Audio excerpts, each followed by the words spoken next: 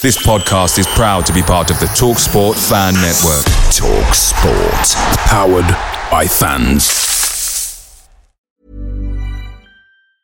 And there it is, that's as good as it gets on this stage. Nissan Townstar EV strikes again. It's an unstoppable van, unstoppable.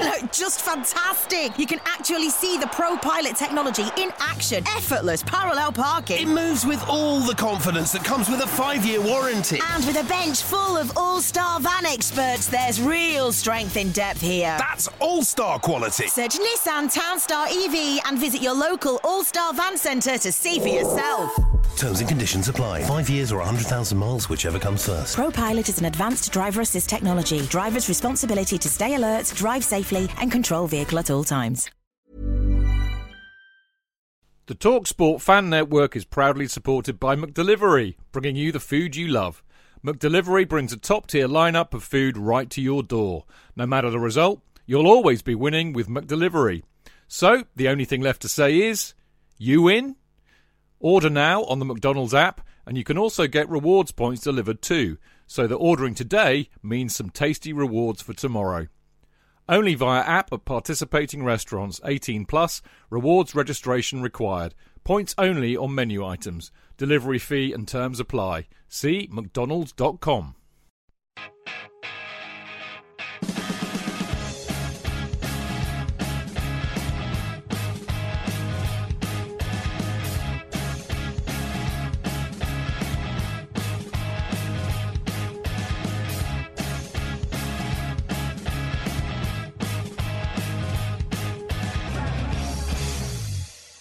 Right, welcome to the Chelsea Fancast preview show. Of course, it is Friday night, 7 o'clock, which means we're doing the preview show, obviously. But, of course, it also means that I'm joined by the Right Honourable Mr. Jonathan Kidd. A joy to be on the show with I can't speak. Help! I can't speak. Help! What am I going to do? Lovely to be on the show. Thank you. Yeah, good to see you, mate. And I'm absolutely delighted to see this man. He's one of my favourite people. He's also, I know for an absolute proven fact, that he's one of the favourite people on the Chelsea Fancast, because I see it on Twitter all the time. Absolutely delighted to see you, Clayton. Yes, lovely to be here. Friday night, beginning of the weekend. It is indeed. Hurrah! It is indeed. And this is, I mean, it's actually, it feels, it does, I mean, I know we've kind of appropriated the Love Sports show that we used to do on a Friday night, thankfully minus all the bloody travelling and everything, but it does have a bit of a reunion feel tonight, and there'll be more of that later, because we'll have Ollie Harbord from Football.London joining us to talk about Frank Lampard's press conference.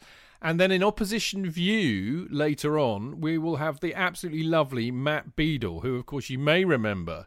Anybody who listened to the Friday Night Love Sports shows was one of the 500 presenters they lobbed at us. But I think it's safe to say that Matt was probably our favourite, because he's a lovely, lovely bloke. He'll be joining us for the Opposition View. But before we get into all of that, the first item on the agenda is Chelsea playing Sevilla. Now, I'm going to preface this by saying I actually thought it was a really good game of football, proper Champions League football. Sevilla are clearly our main rivals in the group to proceed to the next round. Vitally important that we didn't lose the first match like we did last year against Valencia. So, I thought a 0-0 was not a bad result at all. In fact, it was a good point to get, all things considered. So, Jonathan, please explain to me the utter shithousery and meltdown on bloody social media about it.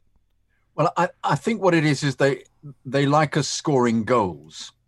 And so the fact that it seemed to be more of a defensive setup, or even not set up, I think it was set up to attack, but the fact that it contained them didn't satisfy those who had prophesied a 4-3 with a lot of excitement, as opposed to the slightly dull. But you say it was dull, but did you not think it was an interesting game of football? It was interesting, but I'm going on what we've been expecting from watching the Premier League this season, which is that everybody just seems to score at will and make terrible mistakes, whereas it was actually rather disciplined. I mean, it obviously made great sense to me that clearly that having Silva and Mendy together just makes the defence look that much better. And defensively, I think it was, as was established by the no goals conceded, it was a much, much better performance than we've experienced recently. However, perhaps there was too much emphasis on defending, and it blunted the attack, though Werner had several occasions when he snatched at it and could have actually, the game would have changed if he'd grabbed a goal. But I think people like us scoring, and you wonder whether that's the video game aspect of the audience, rather than looking at it as something that, which I think was reflected in the responses by the players on Twitter, which is that they felt that they were organising, the defence was very well organised, but it was like they now have to get used to playing a slightly more attacking involvement, even though the defence is good. It's almost as if we at the moment can't have both working together. But it spoke volumes to me that clearly that you need to have a goalkeeper who isn't going to give you a goal away a game. And I'm still not convinced. I'm jumping the gun here, of course. I'm still not convinced by Zuma, but no, I think he was. I think you're right there. But having said that, I mean, like we've been saying for weeks, really, Silva. I mean, it's a good old classic, isn't it? A really good experienced centre half tends to make a poor, an inexperienced one better, and we've seen it so many times. I mean, I'm going to start with that first, Clayton, with you. I mean, Mendy and Silva don't half make a difference. Like we didn't know that. I mean, they were clearly missed massively against Southampton, and it looked a very different defence, I think. And I loved Mendy pouring that one. I mean, he poured it away like a big bear, didn't he? It was brilliant. That chance. It's great save. Yeah. Very underrated at the time. I don't think that people actually, when you saw it live, because of the camera angles and the amount of players in front of him, you couldn't actually anticipate what he'd done, and it was a great save. Yes, Mendy and Silva make a huge difference.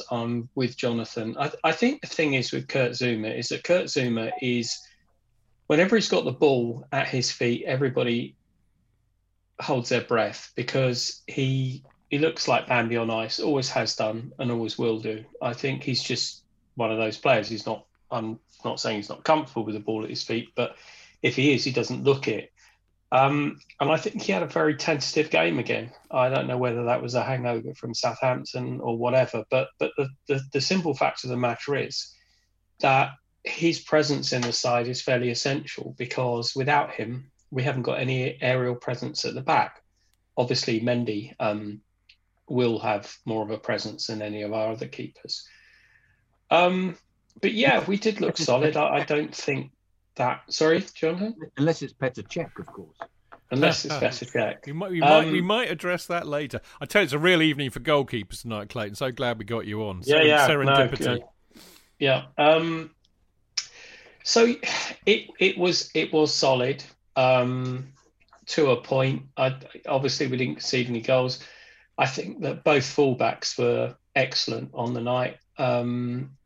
I mean, it's been said here, it was said on television, and Glenda said it on commentary. Chilwell looks like he's been there for years. He really does. He's just slotted in and he looks fantastic. Really defended well, I thought, as well, actually. I noticed his defending more than I noticed his attacking, and I was really pleased to see it. That wonderful moment, Chidge, when he recovered Zuma's error. Yeah. A dreadful error, which I thought was going to lead to a goal. And he just got back like an express train and just snuffed the danger out. Yeah. And you thought, he shouldn't have made the error in the first place, but you thought, they're covering each other. Yeah. That was so good. That's what you want to see. It's teamwork. Yeah. Well, it's a team. Yeah. I mean, let's talk about the other end as well, because, I mean, I thought we did. I thought we defended really, really well as a team, and I think some individuals really did stand out. I accept Zouma, wasn't the perfect defender, but, we did all right and we didn't concede, and that's really, really important. I think the other end, I mean, what Jonathan was saying about people's reactions on Twitter and stuff and blah, blah, blah, blah, blah. I thought Sevilla were a really doughty, well organised, well drilled team, you know, and it had that feel about it after a while, didn't it? That, you know, there was going to be a goal in this either way, you know, if anybody was going to win it, because they know how to defend. I was impressed with them. I think they were a lot better than I expected them to be, JK. Well, the theory is, even they were discussing on the television, is that they might very well win La Liga this year, because they're playing so well. And he appears the signings they've made, like Rakitic from Barcelona, appear just to have bolstered them. Yeah. So, and they were saying that, of course, if they don't get through the group stages, then they'll be back in the Europa League again, which they've only won 6 times. But yeah, I think they're. I love that. What's his name? De Jong, of course, played for Newcastle for a period without a huge amount of success. Who clearly is a very canny forward, who did wonderfully in the Champions League last year. Yeah, they're a really good side, and I think that we did really, really well. It was such a shame that the few opportunities we did have were just not quite. There were no really what I would call incisive enough. No, but no real clear-cut chances. No, but you expect. I've got such high hopes for Werner. I expect him to score when it's a half chance. He had a couple of shots that he got really annoyed with himself that he scuffed. That I think that the player that we are going to have ultimately will score those chances, because I think he's that good. I really think he's a class act. I think this is one of this has been a terrific signing, and they really have spotted it well, and persuaded him. It's just a question of everybody gelling. If the defence gels and the forward line gels, we're going to be a really terrific side, I have to say. I mean, talking about that, Clayton, the one area that I understand. I mean, we talked about it in depth last Monday, actually, but I still it seems unsatisfactory, and that is the Mount and Pulisic situation and I feel that, you know, Mount's kind of being shoehorned in at the moment because Frank wants to play this 4-2-3-1.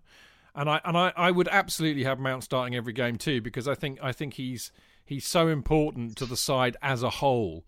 But for me, Pulisic is so much better on the left, as it actually proved for a period. There's a period of about 15 minutes, Clayton, where Pulisic did move to the left, and suddenly we looked a very different team going forward. Now, you know, there's a school of thought saying that, you know, Frank is concerned about players ending up in the same place, crowding each other out. There's the idea of certain people needing to cover more and all the rest of it when teams attack us. So I understand the reasoning before it, but, you know, as a very famous voiceover artist once said on the Chelsea Fancast many years ago, it's just not working for me, Clayton. Oh, happy days. Were you on that one? No, I wasn't, right. Sadly. I don't think I was on that one. Not for long, mate. Not for long. I was on many previous shows where Jonathan's IT was imploding on a weekly basis, but that culminated in that particular moment. I think the thing was that, as you say, and I don't even think it was 15 minutes. I think for about 5, maybe 10 minutes at the beginning of the second half, Pulisic was on the left, and we really troubled them. And then all of a sudden, from nowhere, he's back on the right. And it's just like, why has that happened? I don't know. I mean, I think, and I'll say this time and time again, we're always a better side with Mason Mount in it.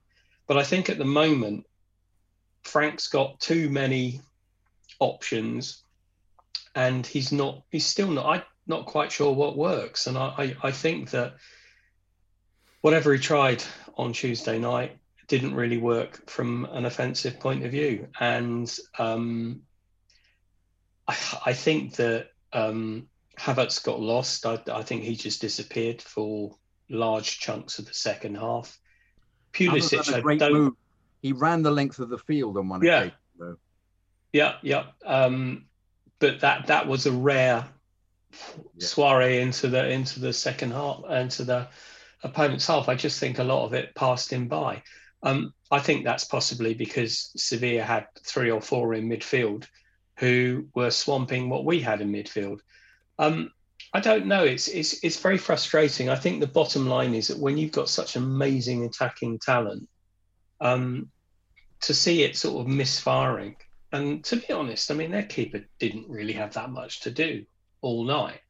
So I just think it's a frustration. I think we will get there, and Frank will get there, but I think it's going to take time. And I don't think Pulisic is hitting the straps as he did at the end of last season. I think he's sort of not quite there. And whether he's not quite there because he's not being played where he wants to be played, I'm not sure. I think they're getting. I think players. I think a lot of them are. We know Pulisic is actually getting back to full fitness after he didn't really have any pre-season because of his injury. So I think it's understandable. I agree with you. Let's have some faith. It will all work out. Now we've got to disappear for a quick break, but when we come back, we're going to have the wonderful Ollie Harbord with us to talk about Frank's press conference today. We'll see you in a sec.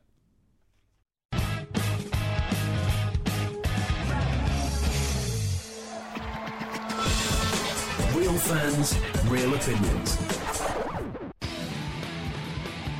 I'm Jason Cundy, and you're listening to Chidge and the boys on the Chelsea Football Fancast. Total nutters and proper Chelsea. Footballfancast.com.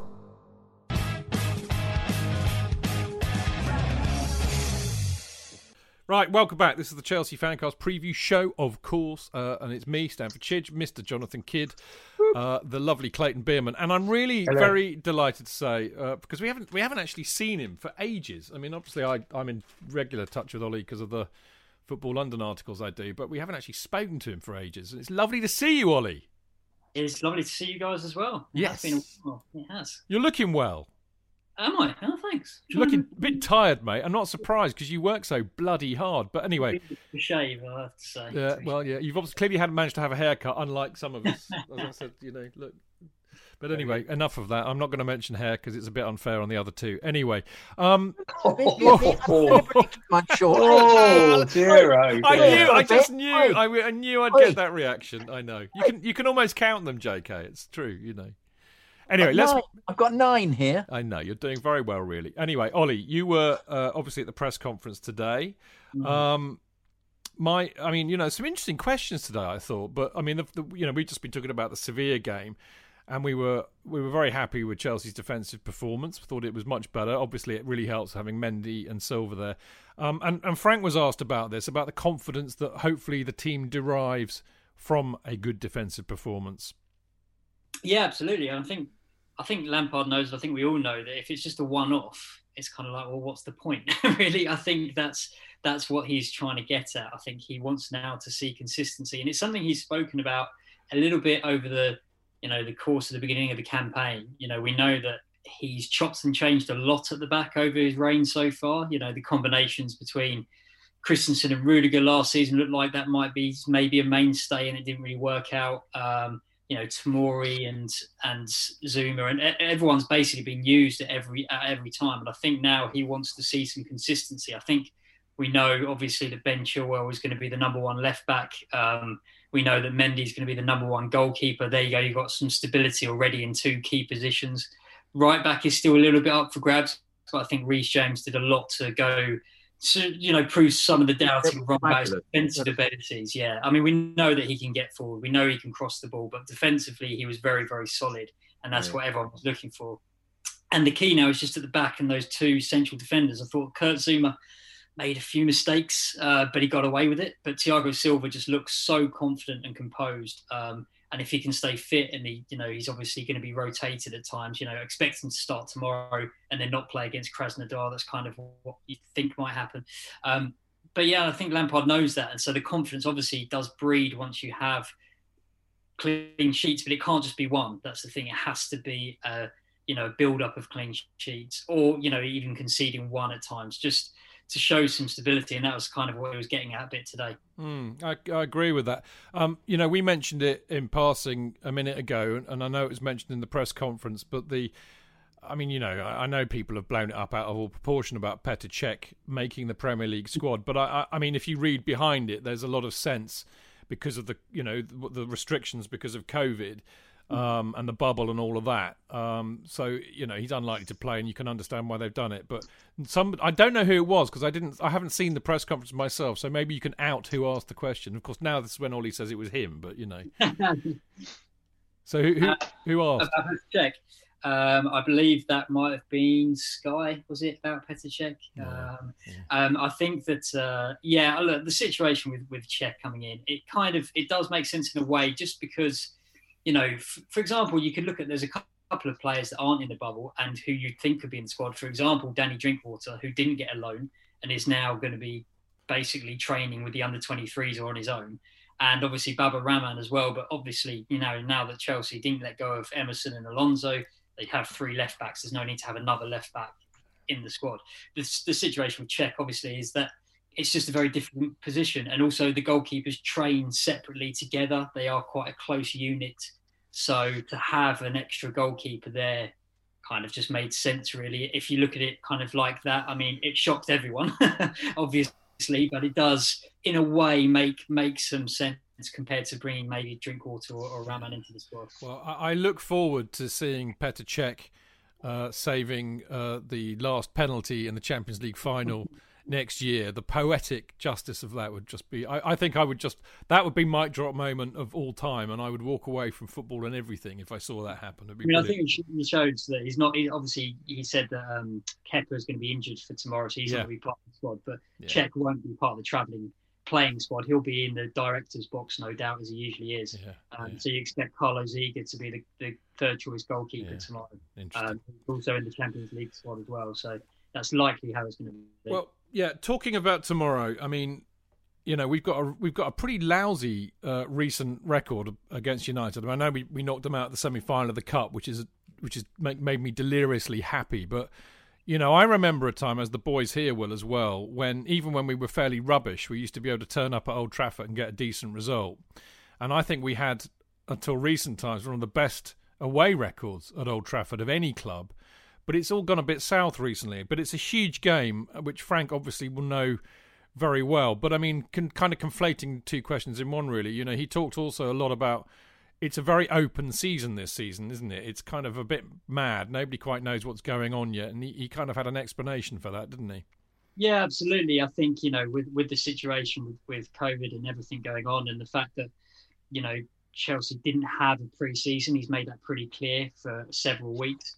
A lot of clubs struggled. Obviously, Chelsea had a number of COVID isolations as well, which didn't help. So most of the squad didn't train before they then went off on England international duty and then came back. So, he has made that pretty clear that the sort of they're learning as they go, and these squads are developing and getting match fitness and gelling all these new signings as they play in live matches, which isn't obviously ideal. It's not the way he would have wanted it, but that's just the situation. And he did say that that's kind of the same for quite a lot of clubs as well. So that's why we're seeing a very bizarre start to the campaign. Teams are not keeping the clean sheets that you would expect, so they're not as tight a unit as you would expect. And that's the same for United. So there's definitely weaknesses there to be exploited. I think if Chelsea can show the forward attacking play that they did against Southampton, but also keep the defensive ability that they did against Sevilla, then it's going to be a perfect performance, isn't it? But I think that's what they're striving towards. They're not quite there yet.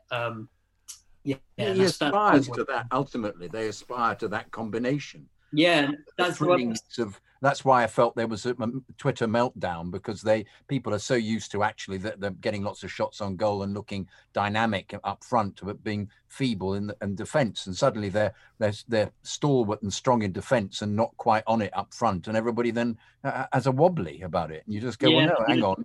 One is contributing to the other. I think they were so defensively competent against Sevilla that it slightly detracted. It wasn't as the cogs didn't work as well up front. So I think Frank Lampard as well, you could tell, was so pleased with the defensive work, and it's just fun. I mean, the amount of talent they got up front now, that you kind of, if you can sort the defence now, I think he knows that after a few games, it will take some time, but these guys really can gel and create, what can be a very exciting attacking unit. I mean, obviously Ziyech coming back in, Pulisic is still finding his feet as well, fitness-wise. You've got the likes of Hudson-Odoi, who is now struggling to get into the side. Mason Mount, where does he play as well? I mean, there's so many options. Ziyech said in his press conference the other day that he wants to be a number 10 as well, not just a winger. He can play in the role that Havertz does, so that gives you another option in there. Werner, obviously Tammy Abraham as well, and Olivier Giroud, who we've not seen at all. Oh. I feel like that's slightly criminally underused again. I feel for Giroud. I feel for him so much. And we've established that he's such a good It's quite player. interesting, isn't it? On Tuesday night, it was absolutely screaming for Giroud. It really was. And you just wonder, if he can't get on then, when's he going to be used? Ollie, the excuse about not having pre-season, I think completely and utterly valid. Especially beginning first couple of weeks. How many more weeks is Frank going to get away with saying that? Well, in your opinion? In my opinion, I think it's coming to an end. I have to say, I think it has been a few weeks now. He's not had everyone, obviously, all the new signings. And I think on Tuesday night was the first time we'd seen all 6 new signings on the pitch at the same time. And we are talking about 6 new signings who aren't just squad players. I have to say, I think, these are guys that are really first team contenders and starting contenders. And so obviously we haven't seen fully yet everyone, but I do feel like it's coming to a bit of an end. I think that, United tomorrow is probably a good time, because I feel like this is a situation where they are now showing that they have made some progression over these last few weeks. And then Krasnodar, of course, an away trip, which is tough. And then Burnley, another can be particularly, a tough game.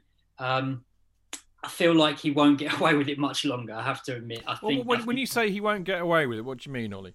Well, I feel like there has to come a point where, okay, the pre-season's over now. These guys have played enough matches to have the match fitness and to be combining as you want them to be doing. I feel like that's kind of what he's trying to get at in his press conferences, and I think that it won't, in the media at least, it probably won't fly too much longer, because everyone's in the same boat. Everyone in the Premier League has struggled. Chelsea probably more than most, I would say. Obviously, one pre-season game against Brighton where quite a few of the players weren't around as well.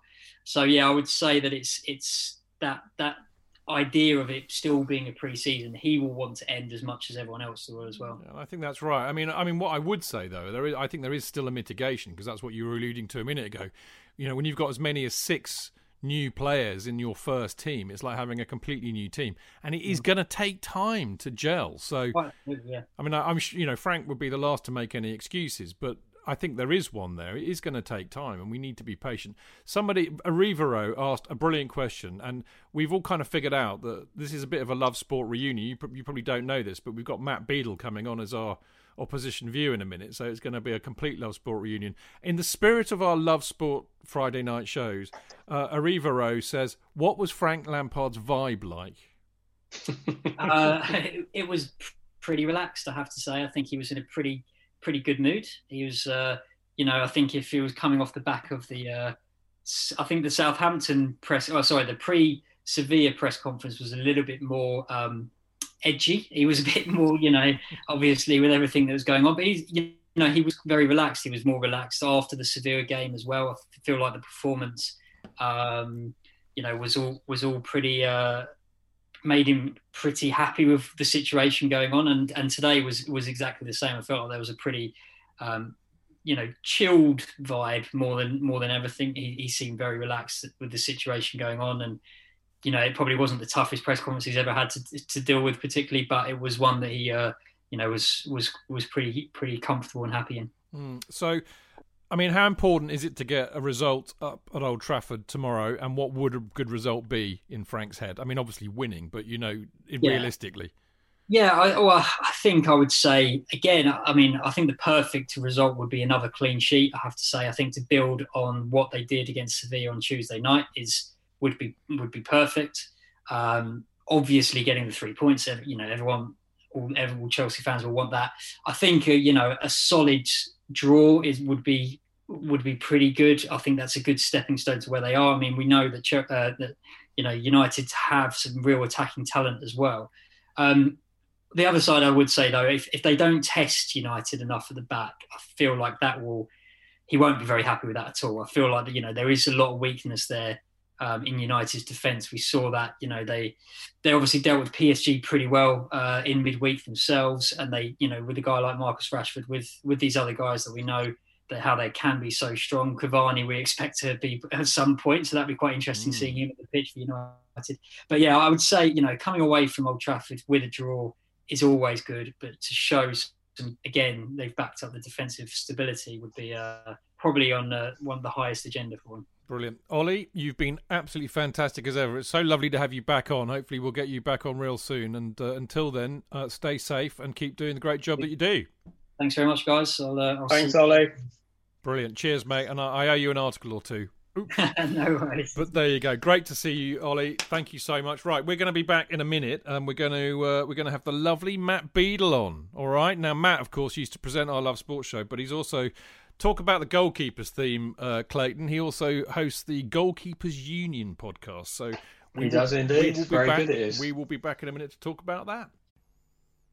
Chidge. JK. In all the years you've been following Chelsea, you hardly ever miss a match, home or away. But how would you feel if you couldn't be there and it's not on TV? Oh, Chidge, I'd be bereft. Inconsolable. The thought of missing my beloved Blue Boys live. It's all too much. I know, JK, I know. It's all a bit too much, isn't it? Yes. Well, panic not. NordVPN have come to the rescue. They have? Yep, NordVPN allows us to watch any match, even if it's not on live TV here. They do? Yeah, they do. With just one click, they switch your virtual location to a country which is showing the match, and they act as your cyber bodyguard whilst online, protecting your personal data and sensitive info like card details and passwords. Oh, wow, great. But yeah, I bet that'll cost me a fortune. Actually, JK, it's only the price of a cup of coffee per month, and you can use your account across 6 devices. It's a bargain, JK, and best of all, no more tears for you. Oh, thank you, NordVPN. I'm so happy I could cry. Where do I sign up, Chidge? Well, to get the best discount off your NordVPN plan, go to nordvpn.com/Chelsea Fancast. There's no risk with Nord's 30-day money-back guarantee, and you'll help support the Chelsea Fancast. The link is in the podcast episode description box. Away days are great, but there's nothing quite like playing at home. The same goes for McDonald's. Maximise your home ground advantage with McDelivery. You in? Order now on the McDonald's app. At participating restaurants, 18 plus, serving times, delivery fee and terms apply. See mcdonalds.com.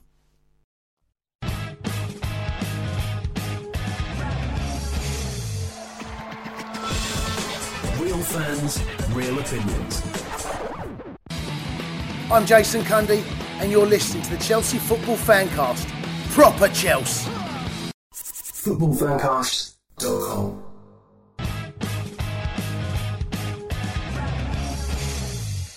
Welcome back to the Chelsea Fancast preview show with me, Stafford Chidge, him over there, Mr. Jonathan Kidd, and him up there, Mr. Clayton Bierman. And we've just been talking to the lovely Ollie Harbord, who's the Chelsea correspondent from Football.London. And very interesting to hear about him and the presser. But now it is time for this.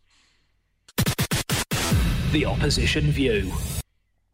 That's right, the good old Opposition View. And tonight, I mean, as I said earlier on, this is a bit of a kind of a love sport reunion, really, and epitomised absolutely by the fact that our guest for the Opposition View, who is a Man United fan, he was very diplomatic about this when he used to host this very show and try and keep us all in order on a Friday night at Love Sport. How lovely to see you, Matt Beadle. Good evening. Hello, gents. It is nothing but a pleasure to be back on the airwaves with my favourite fan show cohorts. I can say that now because I doubt anyone else from the other fan shows is listening, so we're okay. Yeah, but if you were on the other fan shows, you'd say my favourite. Yeah, no, I think he meant that. I felt that. I felt that from the heart. I really, really did. Excellent stuff. Well, the first thing, Matt, how are you? Are you still doing the Goalkeepers Union podcast with Rich? Yes, we are. We've been on a short hiatus, shall I say. If I'm going to put this in football terms, a few off-the-field issues. So sadly, we had to put it on hold with good and valid reason, I should say. But we are due to be back. We're actually going to be recording on the coming Tuesday. So we'll be back with a bit of a roundup about what we've missed. The last time we recorded was actually the beginning of August, I believe. So we're a good 2.5 months on, and we're going to do a roundup of everything in the goalkeeping world, all the action that took place, especially on deadline day. Rich was heavily involved in that. So yes, plenty to catch up on. And where can you hear it? You can hear it on the classic all good podcast providers. And some rubbish ones as well. There you go. Yeah, you can find it just whack in Goalkeepers Union on Spotify, on Acast, anything that you want to whack it into, and you'll find it. Well, do send Rich my best when you see him. I tell you what, mate, I miss the Love Sport thing hugely, and actually what I miss is the people. You know, some really good people there. Oh, absolutely, mate. Yes, it is heavily missed. It was a great operation, and listen, it's still been, in Kelvin's words, mothballed. Yeah. So who knows? Who knows? We could be back. There have been talks for the past month or so. Yeah. So let's not think that it's dead just yet. No, it might come back. I tell you, mate, even though the utter ball ache of having to get up at 5 o'clock in the morning on a Sunday to drive to London, I would do it like that. It was just that much fun. It really was. Now, listen, it would be really, really, really remiss of us to have you on the show before we get into the Man United stuff and not ask you about what you think about Kepa and the Mendy situation and all of that. Well, I mean, I'm sure Clayton has some very strong opinions on this one too. They're different to mine. They're different. I bet they are. A bit of a scrap. So incidentally, I was with Rich today and we had a bit of a chat about this because I did take a bit of time out and wasn't actually aware of some of the stuff that had gone on in football and in the goalkeeping world as well. So upon my catch-up, I discovered that Mendy had signed for Chelsea. And I then also discovered and was informed by Rich that apparently Caballero has been the favoured number 2, leaving Kepa completely frozen out as number 3. Now, am I also correct in thinking that Petr Cech was even brought into the squad or named in the squad for the Champions League because they literally Premier League for the Premier League?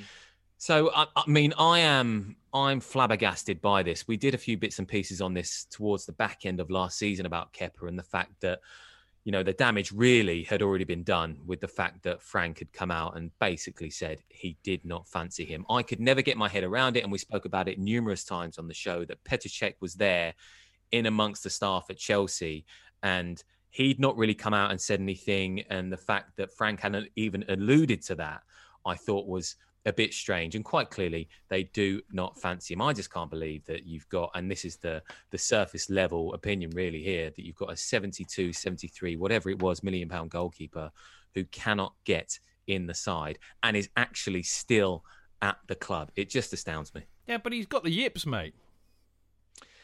Yeah, I think so. I mean, he hasn't. The fact that he it's a really difficult one because at the back end of last season, you thought you've just got to keep him in. I know he had that game. Was it a 6-game spell that he was out of the side when Caballero came in, and then he got back into the side or was given that starting berth again. And you thought, right, it can go one of two ways. And he wasn't that bad towards the back end of the season, from what I can recall.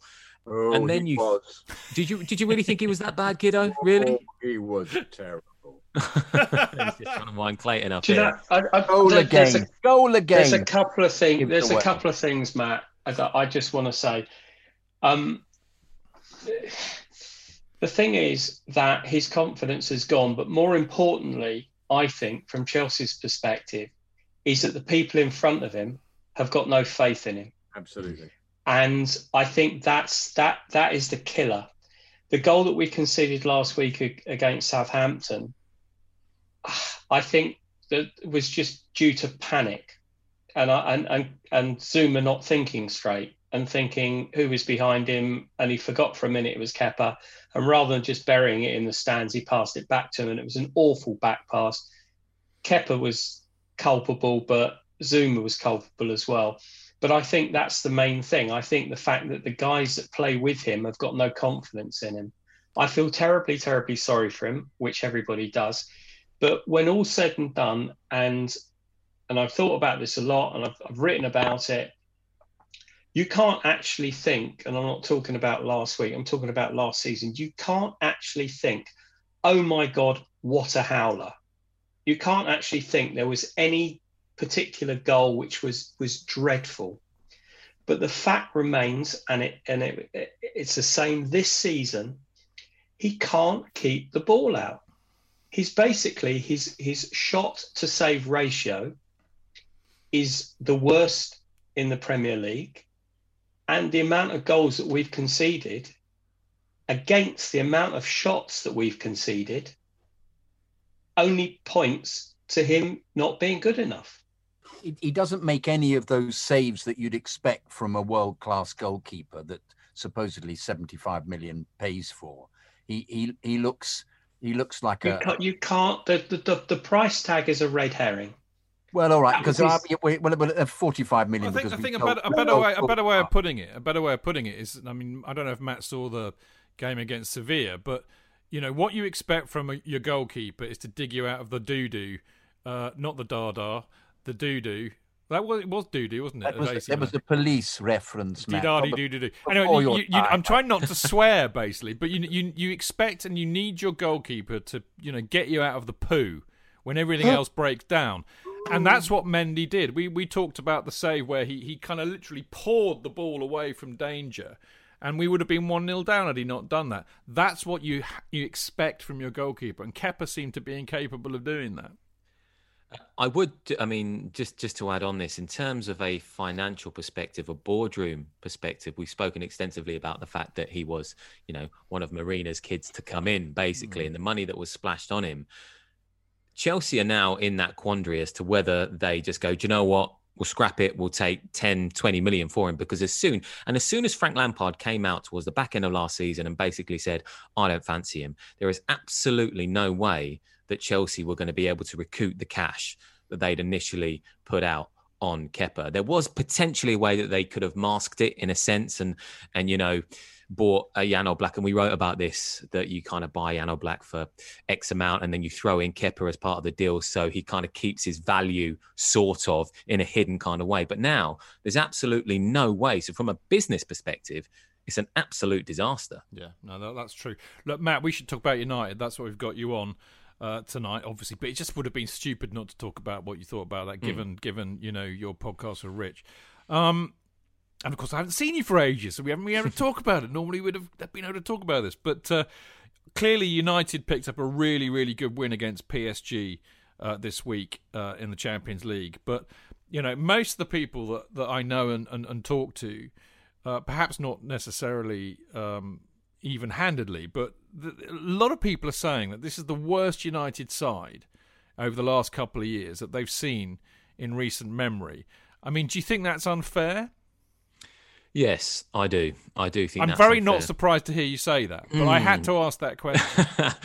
Yeah, absolutely. Listen, for those who have listened to the show before and me talking about Manchester United, and those who listen to Love Sport will know that, I don't know, it's kind of hard to explain, really. We can go all the way back to, and I'll quickly try and sum this up. I started supporting United in 1988-89. I then grew up in that era of... Glory Hunter, I don't know.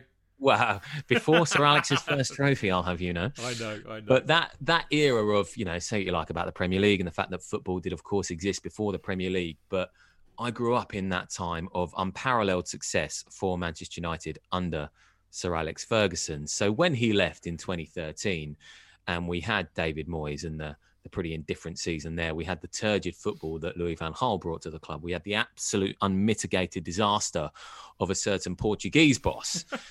And then we have Ole Gunnar Solskjaer, a former hero, has tried to return the club to what it was before. Yes, he's not quite got it bang on the money yet. We know that. But I'm quite happy. I watched United win trophy after trophy from, the best part of 1990 all the way through to 2013. We've won trophies since. We've won the Europa League. We've won the FA Cup and the whatever it is now, the Carabao Cup. And, we finished third last season, which was quite an extraordinary achievement considering where the club were before that. Towards the back end of last season, I thought when it returned football after lockdown, and we won't get into what I think is the absolute debacle of football even being played right now, I did think the football that United were playing was some of the best football I'd seen in a heck of a long time since Sir Alex. Now, if we're going to talk about the game coming up between United and Chelsea, I think the semi-final last season was a pivotal moment where he potentially lost some of the dressing room. I do believe that because he decided to turn into Claudio Ranieri, tinker with the team. I wanted him to go all out for the FA Cup. You speak to the most ardent United fans, and yes, being in the Champions League is whatever it is. I don't really care about the Champions League. I don't rate the competition. I've never rated the competition. I'm much more about domestic success. And you speak to the majority of real United fans, they would have wanted an FA Cup trophy last season. That's what I believe. And I think that Ollie got so mirrored by wanting to be in the Champions League that he obviously didn't throw the semi-final against Chelsea, but he put out a side. It didn't help with David De Gea not having a particularly good game on that occasion. But the football that I saw from United before that was some of the best I've seen in a long time. Now, I watched the game in the week against PSG, and I thought United were pretty decent. So I don't think this is the worst United side I've seen in a long time. I think we're a centre-back short. I still do not rate Victor Lindelof, not by a long shot. I don't think he's got the ability to be a top centre-half. He's a good player, but I don't think he's a title-winning centre-half. And, you know, you can say what you like about the middle of the park. I still think that is okay if you just persevere a little bit. Is Pogba still a bit of an issue? I think Pogba is still in the sense. Well, I remember Gary Neville saying about Anthony Martial about a season and a half ago. He said before one game, he said, you're petrified of letting Martial go because of the player that he might become.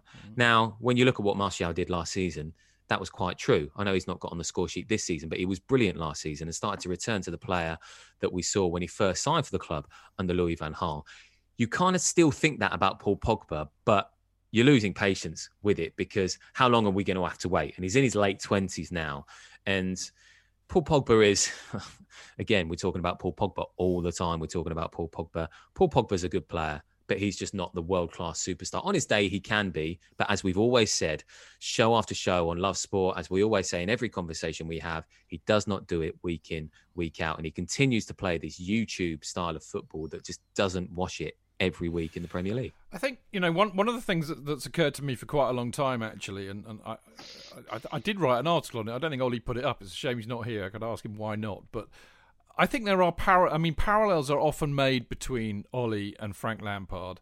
And in some ways, they're quite justified. They're both former players. I think Lampard's clearly a bigger legend at Chelsea than Ollie is at United, although Ollie hugely loved for the Champions League goal he scored in 99 and other goals too.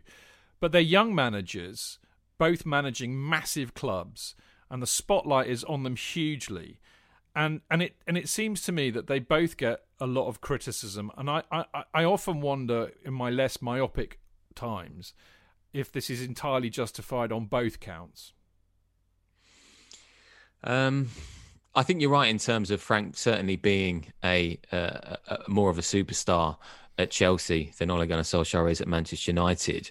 And if we look at let's actually look at the team, right? I'll give you a very quick starting 11 right now, right? So this is when people say this is the worst United side they've seen in years. David De Gea, on his day, a world-class goalkeeper. There's no doubt about that whatsoever. And he made a couple of very, very good saves against PSG that went unnoticed because those are the types of saves that go unnoticed. And Steve McManaman, in all his glory, there was one particular one that came in on the angle, and De Gea did his classic technique where he made a very, very good save from close range. Didn't know much about it, says Steve McManaman. Well, actually, he did, Steve. He got himself in a fantastic position. Don't tell me Steve McManaman got something wrong there. I mean, he knew. Absolutely ridiculous.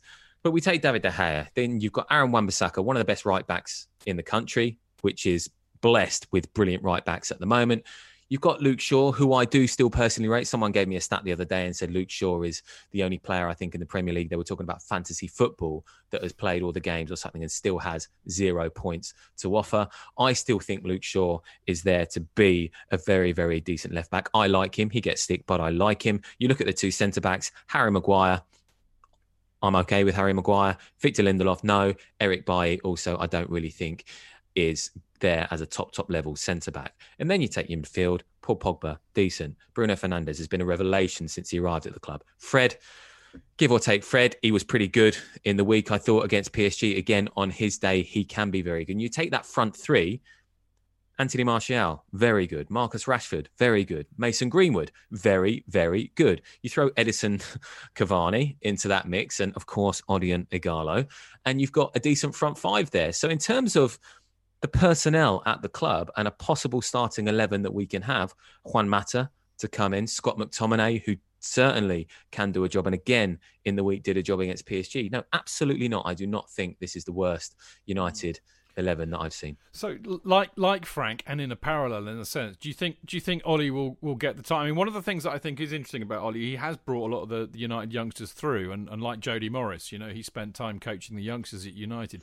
Do you think, Ollie will get the time to make his plan work? Because I think he has got a plan, or will the pressure of being at such a big club and that huge desire for quick success mean that he might not?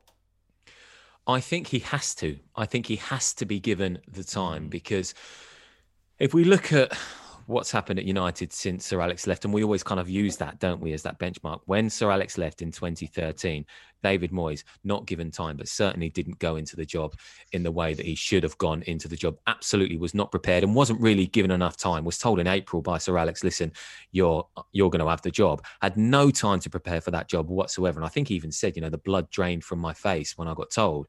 Well, that's not what you want to hear, is it? From a manager who's going to take on probably the greatest job in the world. And I think that pre-season as well, you remember those pictures of him out in Australia or China, wherever it was, completely didn't know what was going on.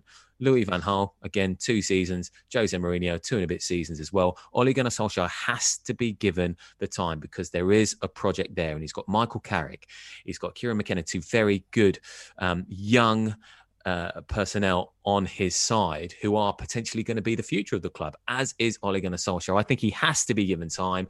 I think if it had been a disaster, which it hasn't been yet, yes, losing 6-1 at home to Spurs is certainly not the best result in the world. But I also do think football is completely skewed at the moment with the fact that there are no fans, and we are seeing results like we saw as well later on that day with Liverpool losing 7-2 to Aston Villa. That's not a real result. It's just Matt, the referees are better, Matt.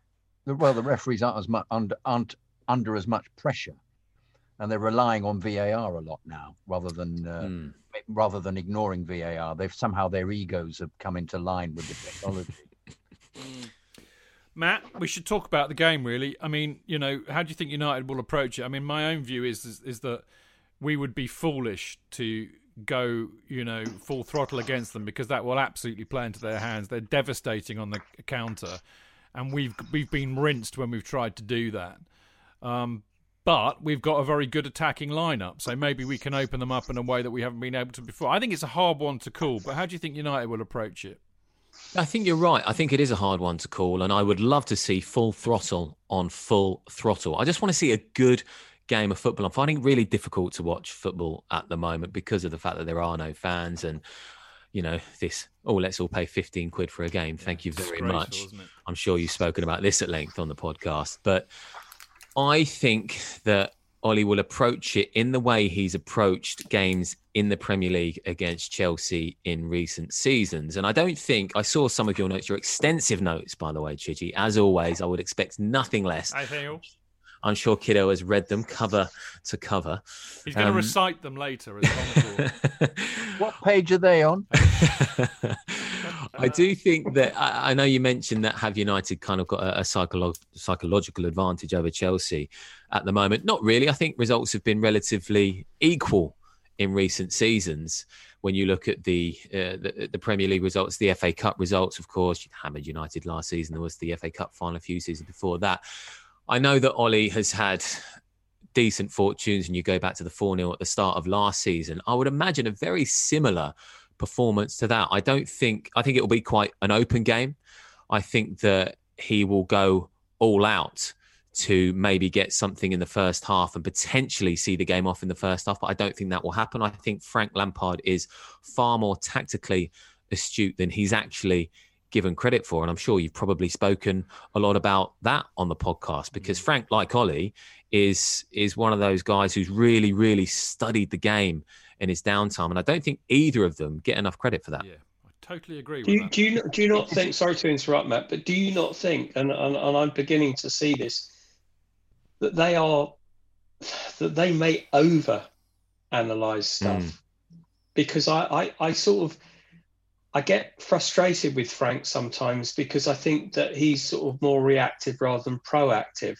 But I also think that he's so intense and he's so fixated with what's on the pitch that sometimes he needs to stand back, or he needs to have somebody next to him stand back and say, do you think? And that might be happening. I don't know. For example, I mean, like last week against Southampton, it was fairly obvious that Southampton had sort of massively upped their press in the second half. And I don't think that he reacted quickly enough to stop it. I think you're right. I think they do sometimes overthink it. I think there is a danger. I also think that, and this is specific perhaps more to Ollie, that he's got it in his mind that he has to do things in the game at certain times because that's what he's learned from predecessors, or that's what he believes that he should do. And I think sometimes that clouds his judgment of what's actually going on during the game as it is happening. What Ollie does have, and I've mentioned it before, you know, in the past, Mike Phelan, you've got Michael Carrick and McKenna, who are always there on the touchline, sometimes ahead of Ollie, barking orders. So I do think that he puts faith in the guys that are working with him. But you can guarantee it, and I tell you, if United are 2-1 up and there are 5 minutes to go, he will make, 2 or 3 subs in that period, very much like Jose Mourinho used to do to just see out the game. But Ollie will do it because he just thinks that he has to, because that is part of the managerial rule book that he's learned. Whereas sometimes, and we've seen it in games, there are a couple of games towards the back end of last season when you just thought, what? Don't make the substitution. You don't need to make the substitution. Just see out the game. And invariably, whoever it was that we were playing, I think, would either get an equaliser or sometimes get back into the game when there was absolutely no need for it. You think a lot of managers do that, Matt? I get that impression. Yeah. With 5 minutes to go, they'll put defenders on, and you think as a spectator, hang on, we were doing really well attacking them because we were then pushing them back. And surely we could have carried on and seen the game out like that, rather than suddenly being completely on the back foot by having them attack and attack and attack, and we've only got defenders on, and there might be a goal scored with an unlucky deflection. I've never quite got into that. I don't get that. If the game is going one way and you look as if you might even score again, why suddenly defend? Why put the pressure? Jose used to always make a substitution on the hour. Rafa always made a substitution on 65 minutes. It's bizarre. You're quite right. Ranieri always made a substitution on 70, and it was always Zola, regardless of the and play. Sarri, of course, Kovacic for Jorginho. Or Barkley for Kovacic, wasn't it? The old 70-minute special. Yeah. Oh, was it 61 minutes? 61 minutes. Matt, before we let you go, we're going to get you to stick your colours to the mast. What do you think? Match prediction. I'm going to say a full throttle thriller, 2 apiece. 2-2. Okay. Yeah, I think. Well, I mean, I said there was going to be loads of goals in the Sevilla game, and I said it on bloody Talk Sports. I made myself look a right plum, but there you go. I settled for the 0-0. Matt, we shall see tomorrow. All will be revealed then. I just have to say, it's really lovely to see you. We've missed you terribly doing the Love Sport show. We're not allowed to say ours, so that we. No, we're doing it in a minute. If you'd have read the flaming running order, you'd know that. You're in your last getting rid of him. Great galah, honestly. Matt, it's been brilliant seeing you. As I said, we really miss doing Love Sport. We really miss seeing you on a Friday night. It was always great fun. So enjoy yourself, stay safe, and hopefully we will see you again soon. Nothing but a pleasure, gents. Thank you very much. Brilliant, Matt. Look forward to listening to the Goalkeepers Union podcast. I've got withdrawal symptoms.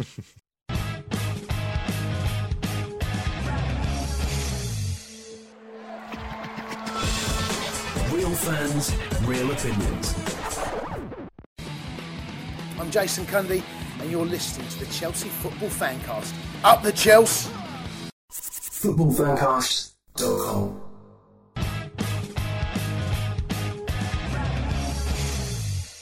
First thing really for us to talk about is, clearly Mendy and Silva have to start, which I absolutely believe they will. But the first kind of obvious question to ask is James or Azpilicueta? I think we can trust James to defend now. He was great. He was great during the week. He was absolutely. Basically, his performance for England, I think, was a bit of a sea change for him. I thought he was outstanding. Yeah. And I think that that he will start over Asby, although I did actually see quite an interesting lineup on Twitter earlier on today, which suggested potentially playing 5 at the back with Asby in the middle with Silva and Zuma. Who did that? Who suggested that? I can't remember. Okay. I mean, that would be interesting, but I mean, this is another issue, actually, isn't it? Because, from everything that we've seen so far this season, something I've grumbled about a bit, really, me with my UEFA A and B badges, clearly know much more than Frank Lampard. But, Obviously. he seems to be very intent on playing this 4-2-3-1. And I can understand it because it means he can play a lot of the, new creative and attacking players that we've got, the likes of, Havertz, Pulisic, Mount, possibly Ziyech as well, who knows. I can understand that. I can understand why he's much happier playing 4 at the back when he's got Aspie, James, Chilwell. Got a decent left back now. Okay, when Silva's fit, we've got 2 centre backs as well that can play. So I get that. Well, but, 1.5. Well, yeah, you know what I mean. But the trouble is, I think that I think the biggest problem that we've got is actually not shoehorning Mount in necessarily. I think the problem is if you're going to play 4-2-3-1, Frank, I don't think it works with Kante and Jorginho or Jorginho and Kovacic or Kovacic and Kante necessarily. I think we get outnumbered in midfield far too much, and I just don't think they fully understand what their roles are supposed to be, or they're incapable of adapting to whatever it is he wants. And we quite often see too big a gap between them and the attacking players that we've got. And I think that's possibly, the defence aside, the biggest problem that we got, JK. He doesn't have the pace for me, Jorginho, to deal with it. All right, he seems to be a one-trick pony, that we're looking for somebody who just plays that devastating long ball over the top for Werner to run onto. But and I was going to bring up the fact that I don't quite know what Kovacic is doing anymore. I thought he was fantastic for us last season, and I thought he was good. He was Player of the Year. It was good when he came on against Sevilla, I thought. Yeah. That seemed to be a different role for him. I think when he came on against Southampton, he seemed to disappear. I don't see him. I don't know what he's doing. He's not bringing the ball out very much. He's not doing the kind of things that he did last season, the strengths that he had, winning the ball and bringing it away and putting 3 people through. So he whether he's happy with that role. No, I agree completely. I think I'm not quite sure how the midfield works, given that Kante, of course, it doesn't, Jonathan. No, it doesn't. Indeed, why he runs, he seems to be up front a lot, and you think, well, you're now only got 2 players back, one of whom is very slow and is forced to foul every time. The number of early yellow cards that Jorginho gets as a consequence of not being very quick is always negative for the team, because then you're worried about him doing another one like that, and so is he. So I didn't think BT mentioned it enough that he was on a booking. No, fully enough. They were praying for him to get sent off, weren't they? They were, weren't they? Oh my God! I know. But I think you two are spot on. I think that the biggest problem is the fact that, and this happened against Southampton, is being overrun in midfield, and whether it means that we just have to play at 4-3-3 and bring another body back into midfield. I don't know. I mean, the obvious thing to do is to do whatever Jose did 2 weeks ago. Yeah. Is to whatever formation he played, we should play that. I mean, they seemed to rely heavily on the big boot, didn't he? They booted it a lot, and Son ran onto it because Son is absolutely. Well, I mean, how much speed have we got up front? Yeah. Pulisic, indeed. Werner.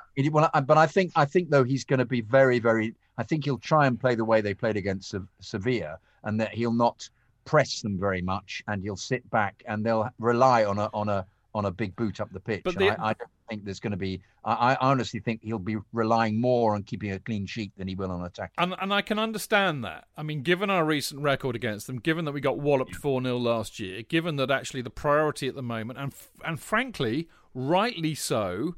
Because as we keep saying, and has been said many times before by cleverer people than us, defences win you titles, attacks win you games. And if you're gonna build something at this club, we're gonna challenge for titles. You've got to build it from the back. So I have no problem with that per se. But I mean, the interesting thing, Jonathan, the irony is that was what Frank was saying after the Southampton match, was that he wanted them to go long because Southampton were pressing us much higher, and we've got the likes of Werner. So put a bloody ball over the top. Stop. It's almost Valky, very nearly. Stop mucking about and passing it sideways and backwards. Just get a quick ball up to Werner. I think Mendy seems to be much more on the case when it comes to actually booting the ball down the pitch to players. Notice specifically picking players out. That's what was very impressive as well, was he looks up and chooses somebody and is accurate in a way that I'm afraid our erstwhile top keeper just isn't capable of doing. I mean, but do you not absolutely desperately want to see Timo Werner playing up front with Ollie Giroud? Well, that would be a very interesting setup. I mean, I'm not talking about Saturday, because I don't think that's a thing for Saturday. I think we need the three pacey pronged attack up front. Yeah. I think maybe for the Champions League game, because you're right. Frank basically said, I wanted them to play long. Well, why didn't you bring on Ollie Giroud? Because if you're playing long, there is nobody better in the Premier League to hold the ball up and play in your other strikers. Yeah. I mean, I think it's such a shame, because I think I've become so fond of Giroud from his performances of last season that you just think surely they can accommodate him somehow. I mean, for me, he's ahead of Abraham just because of he's a brilliant player, Giroud, who scores fantastic goals. And if they can somehow, I don't know how you work it. I mean, I will always look back to the Everton game, the 4-0, where I know we had it was a different side because Gilmour ran it, but you had Giroud up front, and it seemed somehow that he had discovered, he got the magic lamp out there, Frank, and it was the best combination. It seemed to work for me, and we've not played as well as that, or with this. Obviously, he's changed the personnel, but it was a kind of template that I thought he would be pursuing, and it clearly is he just doesn't quite fit into it anymore. But I agree with you. Perhaps he could try that out. If perhaps it's a situation that he wants to try it when we're 3-0 up or something with 20 minutes to go, then it would be intriguing to see what he could come up with. But I'm not convinced that we're going to see Giroud at all this season.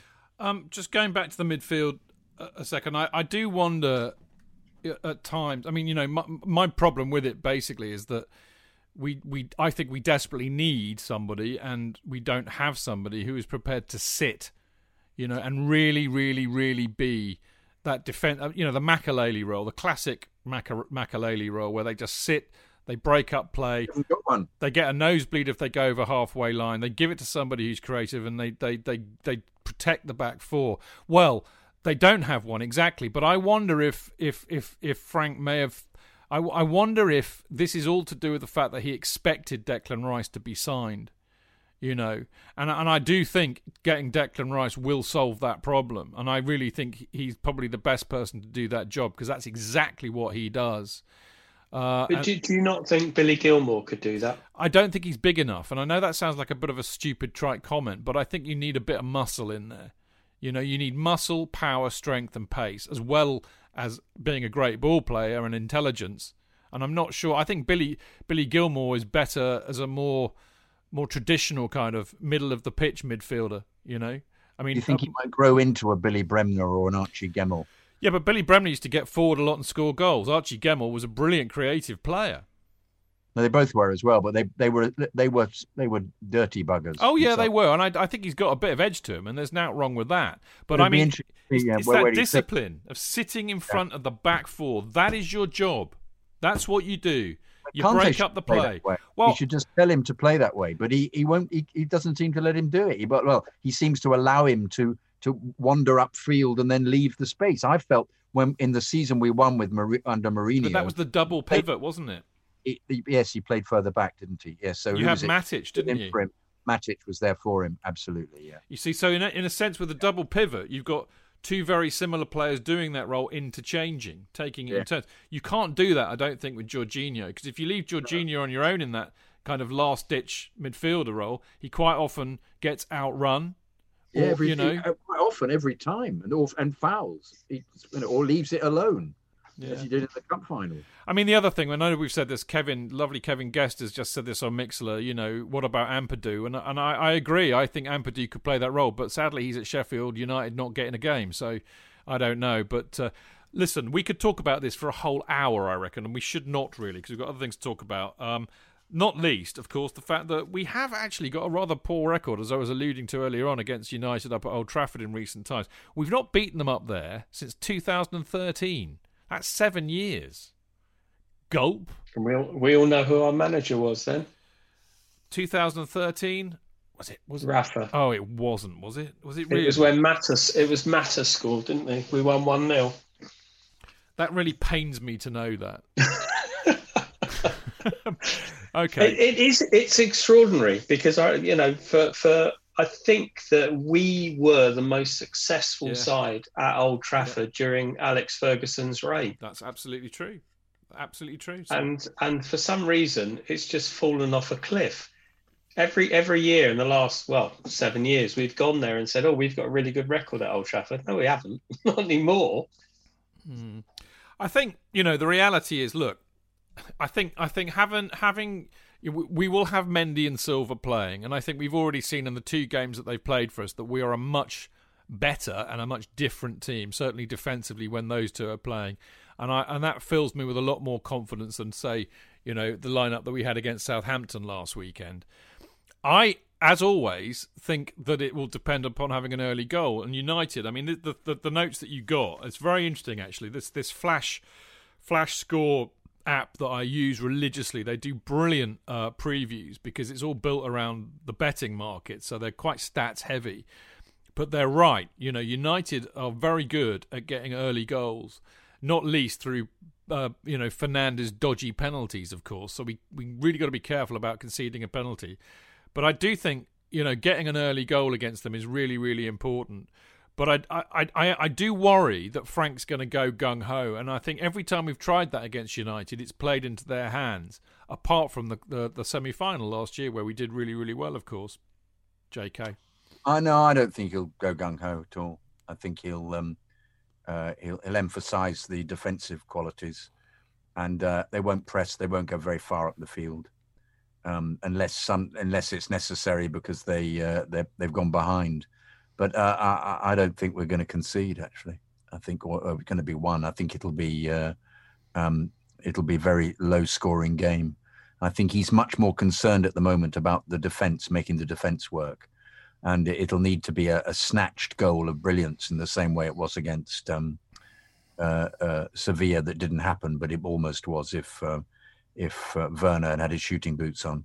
No, I think he's more concerned at the moment with making it watertight, and I don't think we'll come out very much. It is, however, it creates a negative situation. I remember old Dean Mears put, "I can't believe it." He said, "We've employed Havertz at 90 million in order to rely on defending and then scoring goals on the break." He put. Yeah, well, I think Dean needs to go back to football school. Well, there was I know what he meant though. It was a touch of it was defensive and then we broke, which at the moment I think it's in transition. This idea. I think he wants them to defend well, and then he will try and implement the two. And I'm not convinced he's quite got it yet. No, and I agree. And I think it's a WIP, but I have no problem with that. You've got to build from the back, solid. For Christ's sake, Frank learnt, I would imagine, so I would hope that he learnt a lot from Jose Mourinho, and that is the Jose Mourinho blueprint. Look at the defence we had under Jose. You build from the back, because, we were joking, slightly moaning about, oh my God, are we going to be watching a bloody Kevin Keegan team this year? Now, yeah, it might be fabulously entertaining, but my poor old ticker can't take that. I'd happily, and I know that people love entertainment, and I know all this and I know all that, but I like winning. And I would, 1-0 every game this season, and we win a title, I'd be happy with that. I really, really would. But I think my worry, Clayton, about tomorrow is that we know United like to hit people on the counter. If we try and play the same way, will they not just cancel each other out?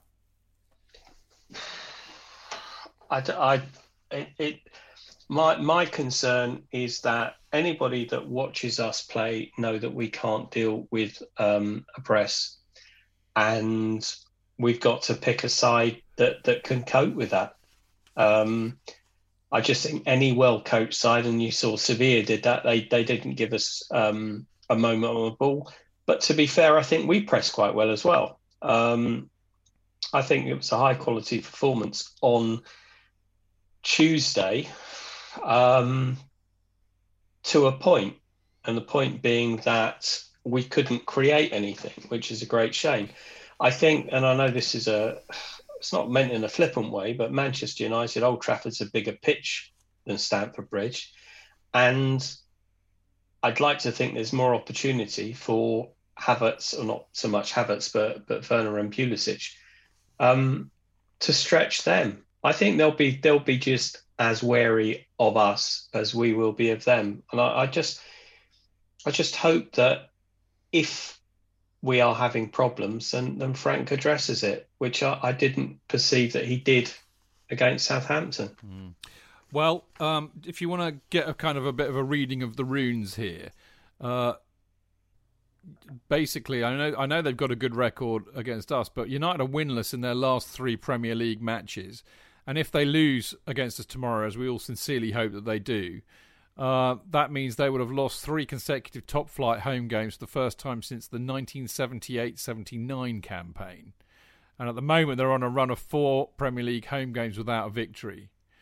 And the interesting thing is that, you know, we concede early a lot. And, you know, as I was saying, we need to avoid conceding early, as well as we need to score a goal early, I think. But anyway, enough of me warbling on. Nail your colours to the mast, gentlemen, please. JK. 1-1. 1-1. Clayton? I'm going to go 2-1 to us. Yeah, me too, mate. I have actually genuinely predicted that in our Premier League Predictions League, which I should remind you of. Yeah, good man. Okay, well, actually, it's time to have a quick look at that, because if you haven't put in your Premier League predictions for this weekend, you are too late, because it kicked off at 8 o'clock tonight, because, of course, Leeds are playing Villa. But I can tell you, what happened last week. What a bizarre week. For once so far this season, JK, I am a happy camper, and I'll tell you for why in a minute. But the best news of all, and I don't know if she's in here listening, but Claire McConnell, conflated Claire and Clive then, didn't I? Claire McConnell is now leading the Chelsea Fancast Premier League Predictions League, which is brilliant. She had a brilliant week. She got 140 points, which I think is more than anybody else. No, she wasn't the winner in terms of points scored this week, I don't think. I think that was Chris Thomas. He got 143, but Claire got 140. So she's now leading Joe Mingola by a hefty 14 points, I think 16 points. So Claire, well done you. That is fan-bloody-tastic. I'm afraid the Chelsea Fancast mob are kind of letting the side down rather badly, JK. I am sitting proudly at the bottom, kid. Yes. Proudly. JK. 2 points. No, well, you got 2 points this week, but you're now bottom of the table with minus 65. Sorry, minus 65. Yeah. But to be fair, I didn't do the first 2 weeks, so, you know, it's only fair that I think that would have possibly been an advantage, mate. Okay, well, I might do them for the next few weeks then. It might help. Mind you, Dean's given up entirely. He's bailed out. But Tony Glover is, one place above you, shall we say, on minus 1 point. Dane is in 28th. This is out of 31, by the way. Dane is in 28th position with 42. I have shot up the table. I was keeping you all company down the bottom, JK, but I got 137 points this week. So I've shot up to 20th. Martin Wickham is in 15th. Mark Meehan 12th. Marco Worrell is 11th. So Marco's doing the best out of us lot. But well done, everybody. Just so you know, I shall tell you the reason why I did all right. Basically, I had a chat with Rob Shepherd. I don't know. Do you remember Rob Shepherd? Yes. Yeah, journalist. Dear Very old good one. Rob. Yeah, I had a lovely chat with Rob. Rob West Ham fan? Absolutely right, JK. Rob is a massive, massive West Ham fan. Anybody who knows me, who knows the games that we've been playing, either the betting games or this game, will know that West Ham always let me down in these kind of games. So I was talking to Rob, and Rob said to me just before he went, he said, Chidge, it's going to be 3-3. I said, is it? He said, yeah, I'm sure of it. So I just thought, okay, I have no idea what it's going to be. I'll just say what Rob said, and I put down 3-3. 3-0, Spurs are up at half-time, and I'm absolutely cursing Rob. And then I stopped listening. And then I found out that it was 3-3 at the end of the match, and I couldn't believe it. And as a result, that basically earned me nearly all of my points, I think. It earned me 134 points. Also, because I had Spurs down as my bonus points for the quickest goal of the weekend. So I absolutely lucked out like you wouldn't believe. So there you go. An extra 40, didn't you? For that? I know. Yeah. Absolutely bonkers, wasn't it? So I've already texted Rob to say, mate, I owe you a massive pint or 3 for that. So well done, Rob. Enough of all of that. Well done, Claire. Well done, Chris Thomas. Keep going, people. Good luck with all your results this weekend. Hopefully JK can climb off the bottom. Who have you picked this week, mate? I don't know what you mean. Picked. I've just put the results Now, down. you know what I mean. I can't remember, Chidge. Don't worry. So quickly. The truth will be out next week. It'll be out. I just go, that's that one, that's that one, that's it. Yeah. And that's it. I That's do. probably the reason why I'm minus 65. Well, do you know what? In all seriousness, I use no brain power in it at all. I just look at it. It takes me about a minute. I just do it on gut. I mean, I think a bit like Frank. We shouldn't overanalyze this. You know what I mean? Anyway, that's it. Enough from us. It's been great fun, as always. Lovely to hear from Ollie Harbord. Lovely to hear from the wonderful Matt Beadle. Matt was great, wasn't he? Lovely to see him, wasn't it? Really was. Great having so many people in Mixler, as always. Have a great weekend, you lot. Good luck to us lot tomorrow. Clayton, as always, a delight to see you tonight. It's been brilliant. Really liked it. It's good. Yeah. My first appearance on Friday night. Hopefully not my last. No, are you going to nip into the virtual pub later? No. No, there is only so much goodwill I can purchase. Yes. Do say hello to your lovely lady for me and thank her profusely. Jonathan, as always, a delight to see you too, my friend. Have a great weekend. Great to be on the show. Great to be on with Clayton. Great to be on with you, Chid. Really enjoyable. All right. We will, obviously, this will be going out as a podcast later, but we'll be back with you on Monday night when Jonathan and I will be joined by the lovely Mark Meehan to look back at the Man United game, obviously, and to look ahead to the Krasnodar game on the Wednesday. But until then, thank you very much. Thanks for listening. Keep it blue, keep it Chelsea. Up the Chelsea!